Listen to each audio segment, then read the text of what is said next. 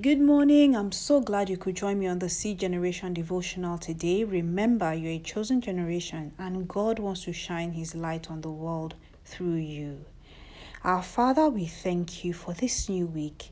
Thank you, Lord, for your grace upon our lives. I pray for every single person listening to this devotional, that your presence will go with them into this week, that you will be their guide, you will be their helper. We ask for the help of the Holy Spirit, that the Holy Spirit will guide us in every decision, in every step that we take this week, so that all our choices will line up with your will for our lives. In Jesus' mighty name, amen. So welcome to this week's devotional. This month we've been studying about the foundational doctrines of Christ as mentioned in Hebrews chapter 6 from verse 1 to 2.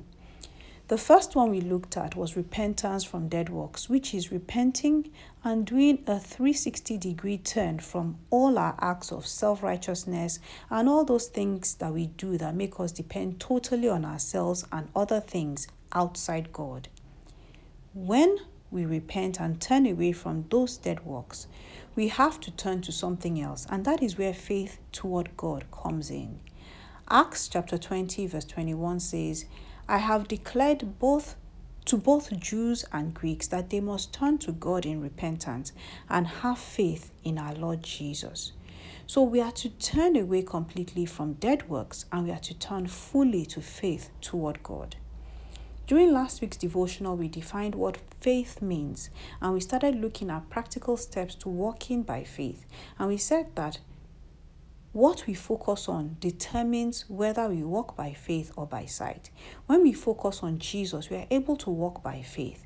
But when we shift our focus to other things, fear and other emotions set in, and we start walking by sight. And we saw this play out in the example of Peter in Matthew chapter 14 from verse 23 to 31.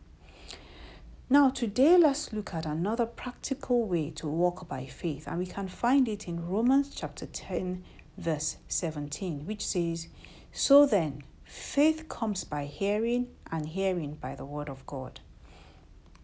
There is absolutely no way we can have faith without the word of God, because it is the word that reveals God to us.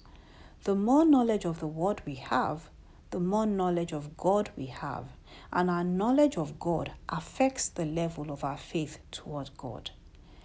Abraham, as we know, is referred to as a father of faith. But what was so spectacular about his faith? Romans chapter 4 from verse 18 to 21 testifies to Abraham's faith. The New Living Translation says, Even when there was no reason for hope, Abraham kept hoping, believing that he would become the father of many nations.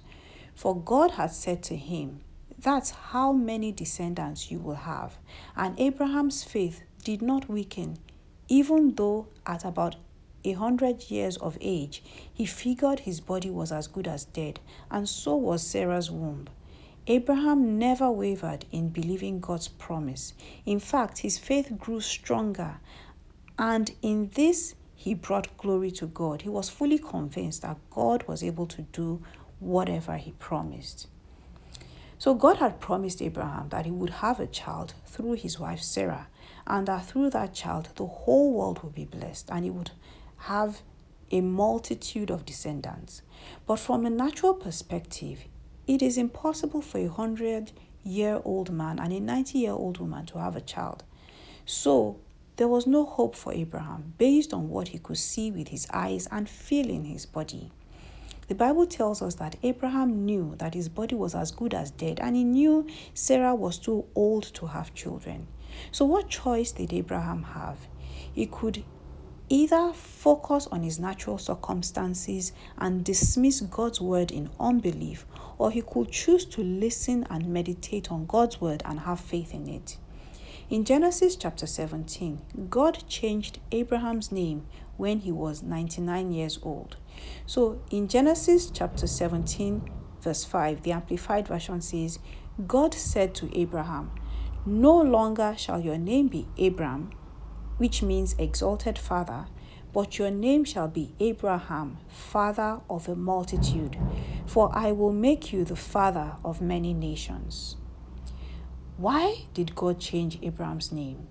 I believe that God wanted Abraham to hear his promise to him every time Abraham's name was mentioned, until that word, that promise was etched in Abraham's spirit and soul, and he was able to have faith in it. So even at the times when Abraham looked at himself and he saw a 99-year-old man whose body was dead and who couldn't have children, he was tempted to doubt God. The minute someone called his name Abraham, which means father of multitude, Abraham's name would remind him of God's word, God's promises to him, and his faith would rise up. Abraham was 75 years old when God called him and promised to make him a great nation in Genesis chapter 12. But it was not until 1 year after God changed his name to Abraham that he finally received the promise.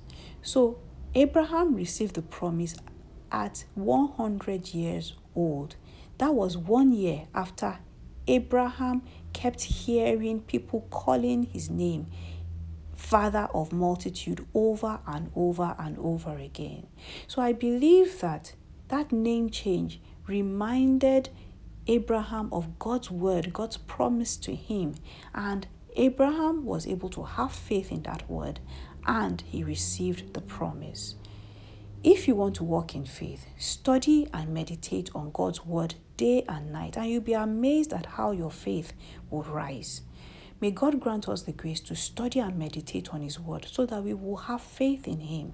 In Jesus' mighty name, amen. I really hope you've been blessed by today's devotional. And if you have any comments or questions, please send a DM to C Generation Devotional on Instagram. So God bless you. Have an amazing week ahead.